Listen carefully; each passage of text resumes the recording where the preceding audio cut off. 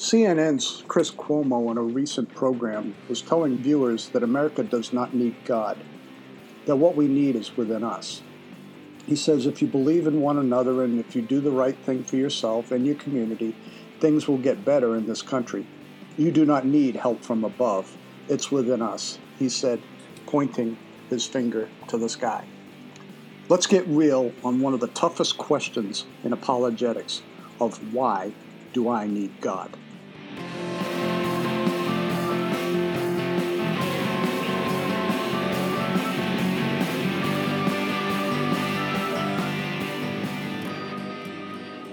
And you are listening to the Let's Get Real podcast with Rob Lundberg. Thank you for tuning in. As I mentioned to you last week, we were going to deal with a very, very difficult question about the whole question. And I'm speaking just in the generic sense here. Why do I need God? You know, this question of why do I need God befuddle thinkers today. So when somebody says, why do I need God? Folks, this is not a question of necessity for many people. They might be thinking, hey, my life is great, my job is going well. I can honestly say my job is going great now that I'm out of the car business. Why do I need God? Why are you, as a minister of the gospel, claiming that I need God? Why are you claiming as a minister of the gospel? Why are you bothering me? You might hear some of these things. We could take this illustration and look at it from this perspective. This question illustrates someone going to a doctor, and the doctor tells you that you need to take these pills, but there's nothing wrong with you. So you ask the doctor why you need to take the pills. And the doctor tells you that you need to take them because it makes you better than what you are right now. But you say, well, there's nothing wrong with me, so why should I take them? Now, what I want to share with you, I'm going to be putting on my blog. So I'm going to try and keep it within the scope, but I'm going to probably go well over the 35 minutes or 30 minutes that I want to allot myself because of the importance of this subject. So this is about the question, why do I need God? Now, for starters, I want to let you know that you and I probably need to come to the understanding that truth does matter. Truth is that which corresponds to reality, and truth should matter for each and every one of us. Yet, at the same time, I don't want you and I to confuse this question with the ideas of physical contentment versus spiritual contentment. Because just because you are feeling physically fine, it does not mean that you are doing fine spiritually.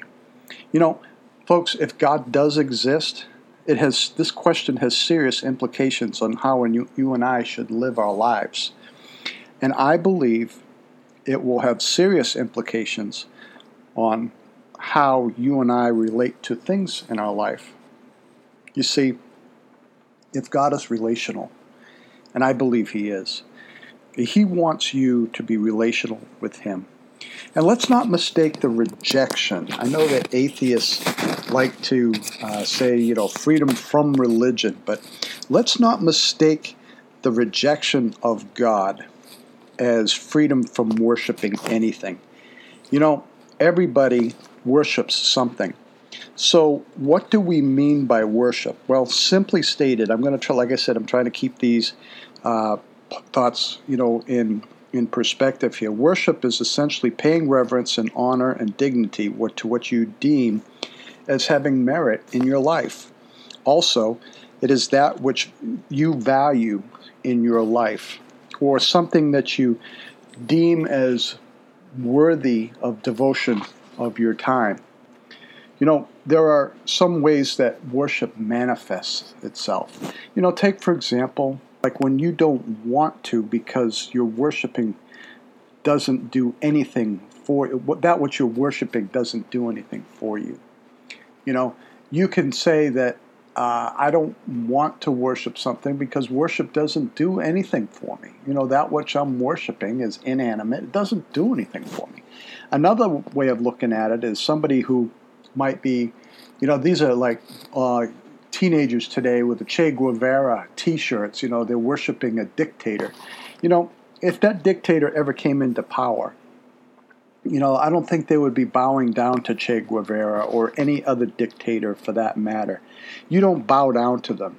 So then there is also worshiping the silent object. The silent object, like, for example, the car or those things that don't give anything back to you. Worship can also manifest itself in a way of expressing gratitude, which is kind of the Christian perspective. It is when you really want to worship something because you are grateful for what that God has done for you. In other words, the object of your worship will transform your life because your whole life is oriented around that very object of worship. Picture, if you will, somebody that you idolize. The question is not the God you worship as it is there, who many draw attention to, like, say, for example, hero worship.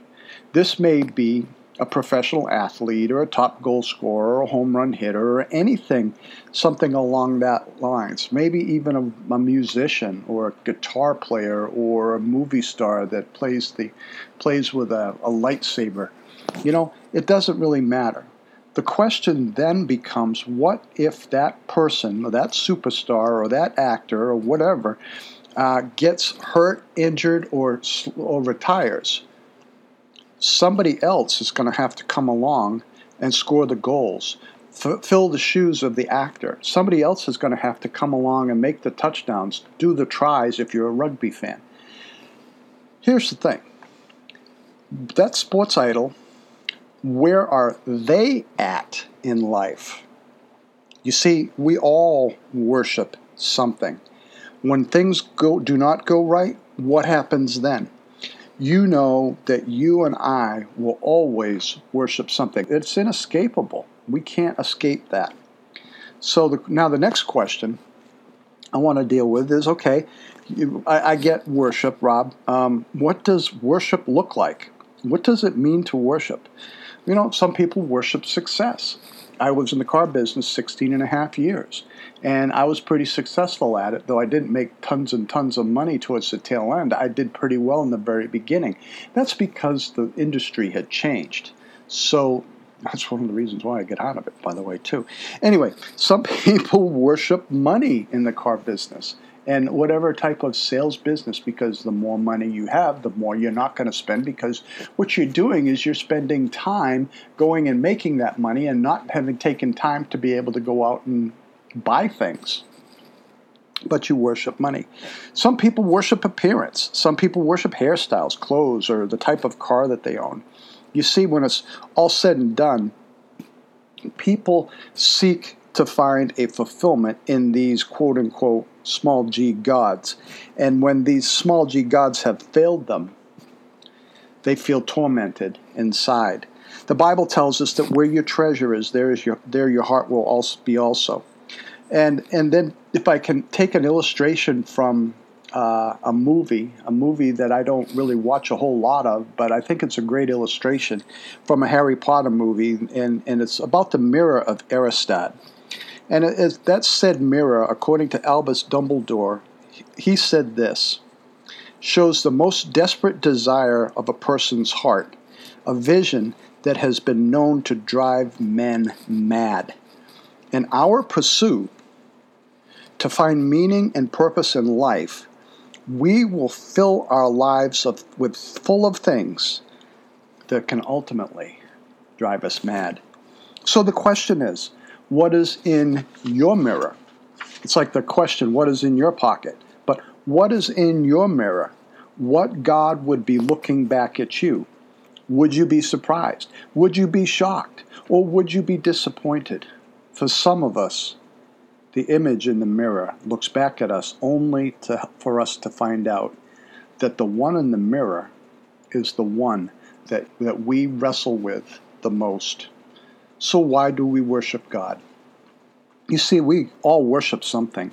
And when our worship is directed toward the one true God, there will be nothing else as accepting and forgiving and loving, even though you have not succeeded.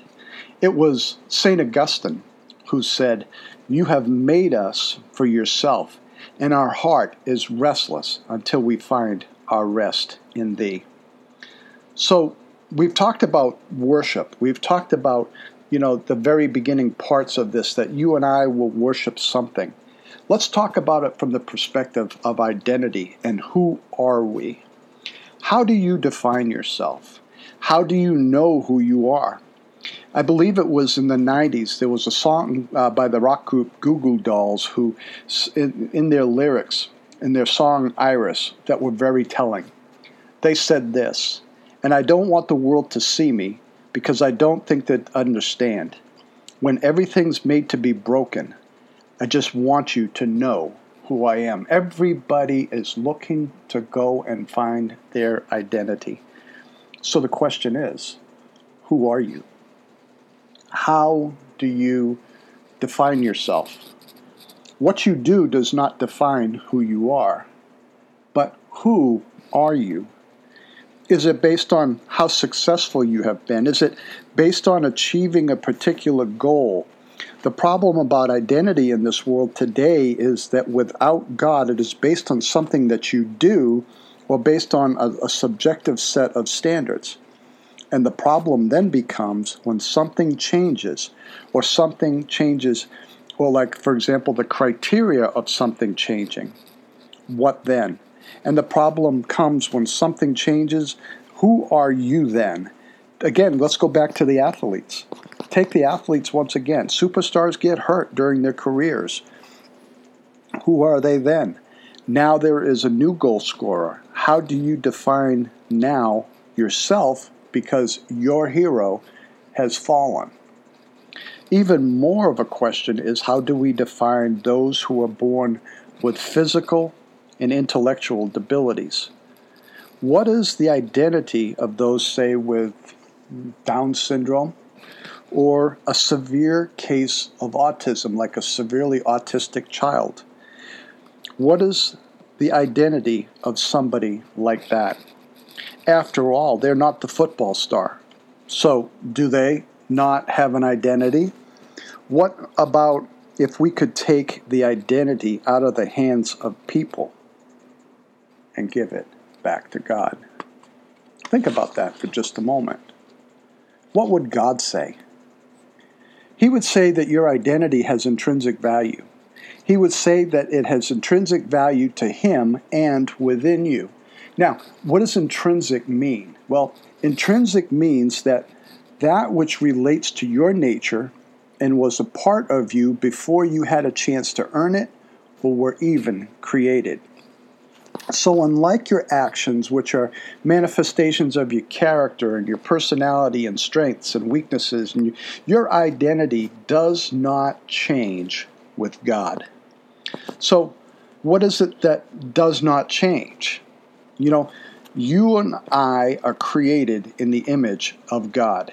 And in this image is inherent in you, which means that it is permanent, it is essential, it is inseparable, and there is nothing that you can do to alter it.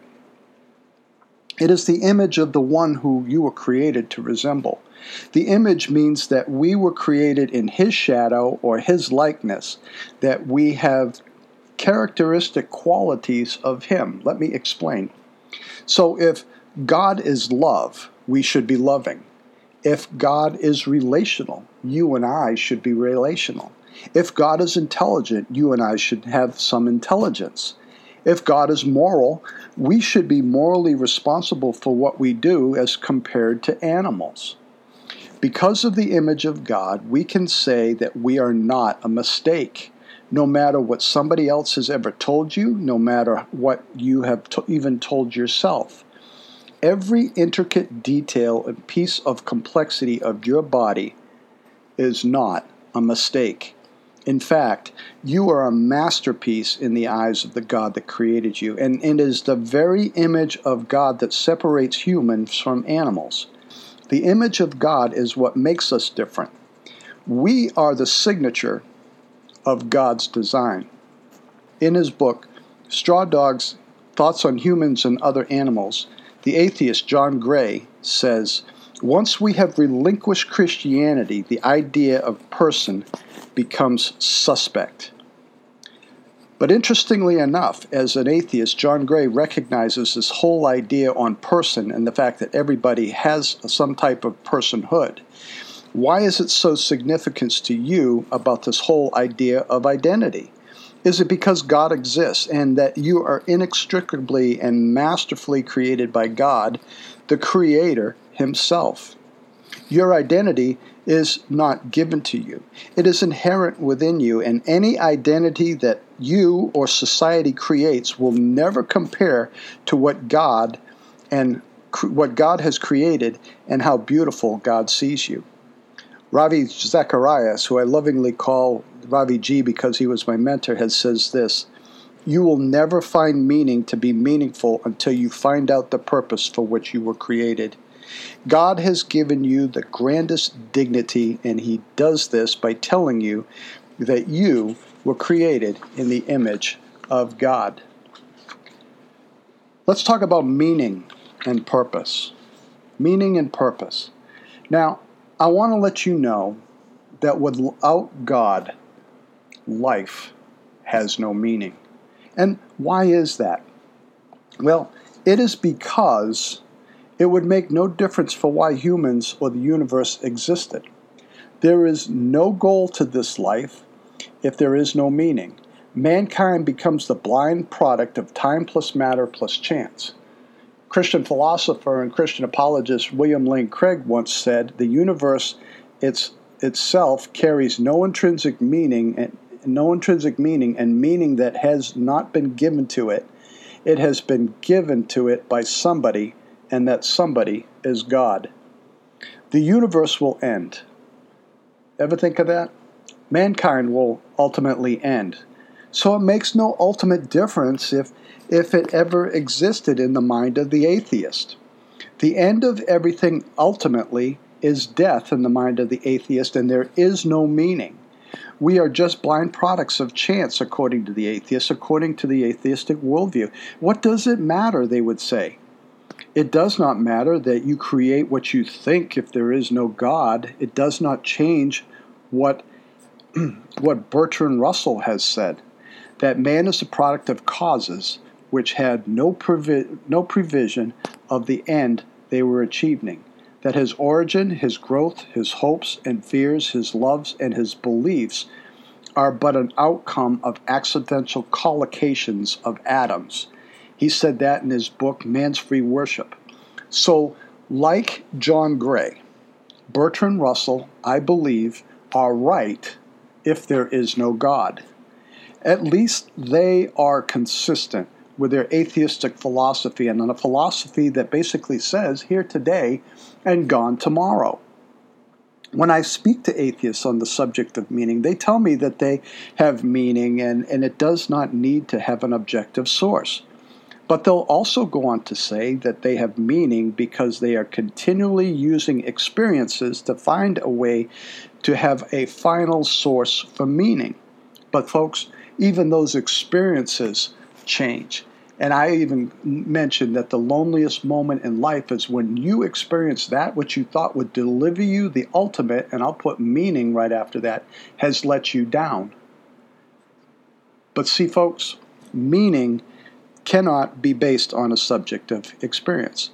See, a lot of times people will say that atheism will provide meaning. One psychologist has gone and said, "Stop living your life like there is no meaning. Just pretend that we have it. Just pretend we have something." But that is not the case. What would God say to all of this? What would God say to the whole idea about meaning and purpose for our life? Is there a meaning and purpose in life where meaning and purpose in life is where is that found? Well, the Christian definition of meaning and purpose in life is to glorify God and then worship Him and enjoy Him forever. We are to experience the love of God. We are to experience His creation so that we have someone to thank. A lot of people today live their lives in a way that they have they have a lot to be thankful for, but they have no one to be grateful to. When you know your meaning, you can understand your purpose and knowing why you were created in the first place. At some point in time, human enthrallment on this earth will find its limit. And when it does, only a limitless God will still bring amazement, wonder, love, and truth, and thereby enable man to experience this life with such intensity as it was intended to be.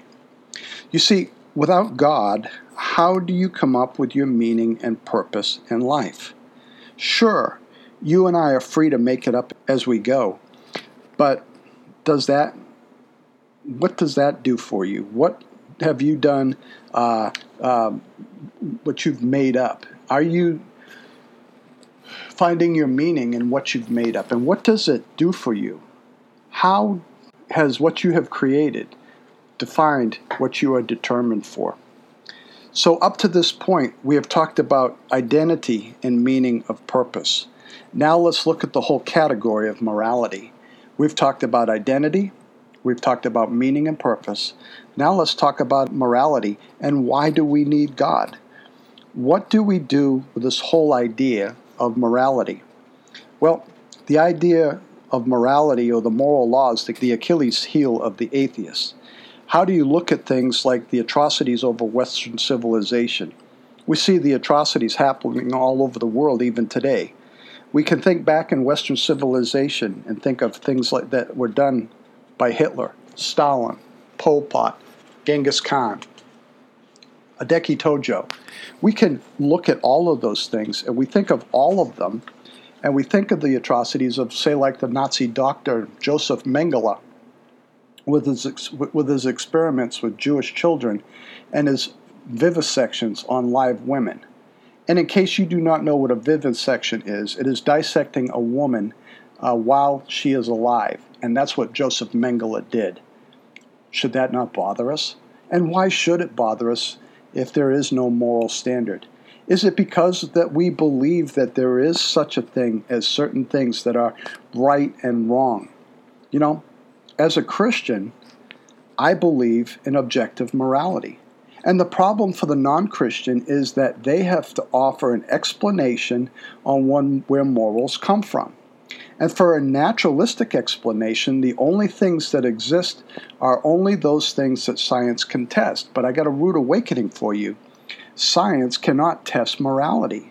Science can only show how we can send a monkey to the moon, but science cannot tell us if we should send the monkey to the moon. Morals, according to the naturalistic and atheist professor Michael Ruse, are nothing more than illusions, where he says that they are a collective illusion. But if morality is an illusion, why do we have so many human rights groups today responding to all these issues that we hear about? Does an illusion beckon an action within us? Is an illusion going to drive us halfway around the world to fight for injustices for the sake of our own lives? And can an illusion really do those things? You see, if there is no objective morality, how do we decide what is right and what is wrong? What criteria do we use to determine right action from wrong action? Now, I know that atheists will say it's for the good of society. Well, you can turn that on its head. You see, if society determines what is good and what is right and what is wrong, let's use the evil actions against an innocent human being. Let's say that the evil actions against a human being is not good for society, and I would agree. But see, here's the thing. I could turn that, if the atheist says that it is not good for society, well, at least they're consistent. But the big problem is that evil actions can be good for society if the subjective framework was turned around. And of course, this whole thing on the society determining what is good, which society? Which society? A society that eats its children or loves its children? in a society that eats its neighbors or love their neighbors. I like what Ravi Zacharias used to say. In some cultures, they love their neighbors. In other cultures, they eat them, both on personal preferences because it's the societal standard. Do you have a personal preference? So the reason why we say as Christians that this is wrong is because there is an objective standard of value to these children's lives. Say, for example, when you take a look at the things that are going on with some of the terrorist groups like Boko Haram or Al-Qaeda, or even human trafficking for that matter. What do you do with those? Why do people get upset about human trafficking if they don't believe in God, if they don't believe in an objective moral standard? Why did they get involved? Why did they get so upset about this? The offenders that do these things think it's objectively right in their eyes. This is a problem that you and I run into if there is no objective morality. And so again, I just say that we say it's wrong because as Christians there is an objective moral value to these children's lives. These offenders may see it differently, but if there is no objective morality, how can we tell them that they're wrong? On what grounds do we have to tell them that what they're doing is wrong? And the grave problem with this is that we cannot tell them what they're doing is wrong if there is no standard by which to determine and agree that there is an objective morality to say that they're doing what is wrong. We could also look like someone who could just tell them to stop, but you know what? That's not going to work. You see, in this scenario, the only thing that we have is that nobody is intervening and nobody is able to take action. What kind of world would that become if we were to embrace this kind of idea today? An idea where there's no moral standard. Now, please note, I am not saying that unbelievers cannot do good, and I am thankful that there are many people who do not believe in God can do moral good deeds. I'm thankful for that. But what I am saying is that for the atheist, there is no good reason that they can tell me why they do those good things. As a Christian, I can say those things are good because God is telling me these things are good. But the fair question, if you're a skeptic, is that you can ask me is this, but Rob, just because God says these things are good, what does that mean? How do I know? Because I can't even trust him. And this is a valid point. But the reason I know these things are good, because he tells me, and I know these things are good because of the character, they reflect the character and nature of God. You see, in Christianity, because God is perfect, and because of his nature being good, he can do good. I can trust anything that he commands is good because it is reflective of his very nature. For example, again, God is love, therefore love is good. Mercy is good because God is merciful. Forgiveness is good because God is forgiving. And folks, these are all qualities that come out of this essence that we know we know a perfectly loving, just, and holy God because of the characteristics and the traits that he possesses. So God cannot command anything that is contrary to his nature or to who he is and contrary to his nature. So again, I know where morality comes from. So William Lane Craig has again said it this way: the morally good and bad are determined in reference to God's nature, and the morally right and wrong are determined by reference to his will. So here's a tough question, and this would probably be worth a whole different another show. If people are behaving according to their DNA, how do we punish them without any objective moral standard? We are punishing people for how nature has made them. That seems pretty harsh. If we are a part of time plus matter plus chance, and you're being punished for that which I don't like the way you're behaving, you see, without God, one cannot say morality is objective. But each of us believe certain things are right and wrong. even if we disagree on what those things are. So let me ask you, if God does not exist, does objective morality exist? I don't think it does. You know, it's interesting that scientist and philosopher Alex Rosenberg, an atheist, has said this. He says there is no such thing as right and wrong, and we need to be to the fact that nihilism is true. Nihilism tells us that moral judgments are all wrong. More exactly, it claims they are all based on false, groundless presuppositions. So, why do we need God to exist? Why do we need God to exist? Because if God doesn't exist, we need to drastically change how we look at life. We need to radically redefine who we are, which addresses our identity. We need to change our view on any significance to our existence, and we need to change where we get the whole idea of morality from. Because unbelievers get their identity, their meaning, and their purpose and their morality, they get this from Christianity, and they don't even realize it. They are what Frank Turek says in his book, Stealing from God.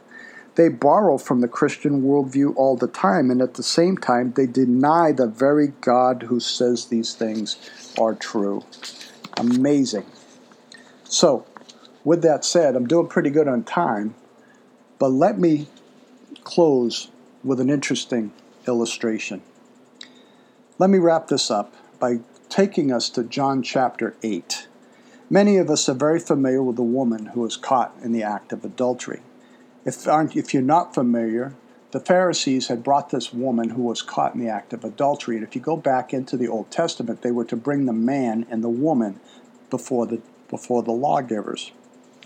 Many of us remember this story as just the woman was brought to Jesus, but she was brought to Jesus in order to trap him. Remember that they brought the woman and there was no man, and as the law states, that the woman was to be stoned. But I don't know whether you realize it or not, what Jesus was actually set up in a trap by the Pharisees. So you're probably saying, all right, my pastor doesn't teach this. What was the trap? So the first scenario is don't stone her, let's ignore the law, and of course, by doing that, God had set up a standard. But the Pharisees were not representing the standard. I hope you get that. But if Jesus does say, let's stone her, he is going to be in a lot of trouble. And of course, why is this so? Well, as you know, the Roman army was walking around all around the temple square. They were making sure that the Jews did not carry out any capital punishment that resulted in death. That authority was only for the Roman occupation. So in either case, Jesus was trapped. So Jesus starts writing on the ground, and then he stands up, and he looks at them and he says, whichever of you is without sin, cast the first stone. And one by one, from the oldest to the youngest, the scriptures tell us, they dropped their stones and walked away. But what is happening here?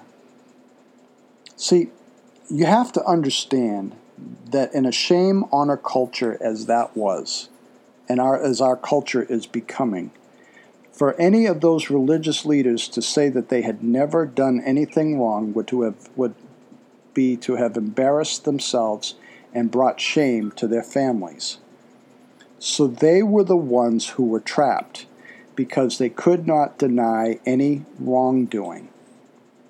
And in a society, the eldest set the example by dropping his stone first, and then the younger one would follow that example. So here's Jesus, left with the woman. And he asked her, where did everybody go? And her response was, I don't know, they've all left. And he tells her, I don't condemn you either. Go and sin no more. Now the story is really fascinating because of what's going on here. First off, we have to ask ourselves what's going on in the mind of the woman. She's very close to death. She's a woman in a society that doesn't see much value in her life. And here comes Jesus and tells her that she has value.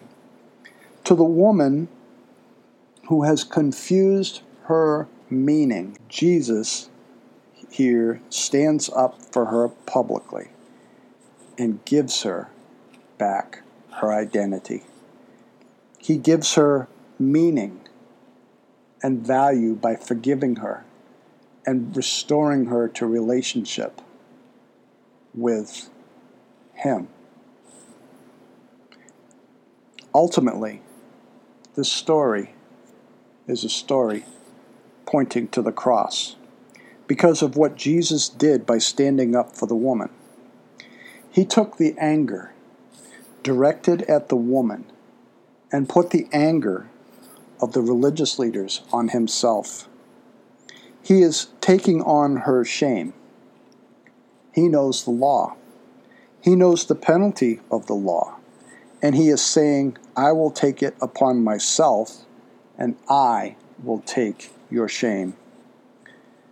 You see, when you know your identity, you will understand the meaning and purpose of why you are here. And when you understand the meaning and purpose, you will then know the morality standard you need to follow, because you will know in whom that it is that you find your ultimate fulfillment and your ultimate hope. You've been listening to the Let's Get Real podcast with Rob Lundberg. This is a really, really tough subject. This is a subject that that you and I need to understand. And if you have any questions, please email us at realissueapologetics@yahoo.com. You know, you may run into somebody who has issues or questions about the Christian faith, and they might ask you this question. Share this podcast with them on why do I need God? This has been a good time that we have had in answering this question, and I hope that you get something from it. Again, if you have any questions, email us at realissueapologetics@yahoo.com and let us know what you think. So as you go out this week, remember to be His ambassador. Remember to get to the gospel, but remember to listen to the person, to find out where they are at, to help break down those bushes, those walls, those barriers that they have in coming to the faith in Jesus. But more importantly, as you go out, you are the fifth gospel that people read. They won't read Matthew, Mark, Luke, and John, but they will read you if they know you're a Christian. So as you go out and give them heaven. Lord bless them.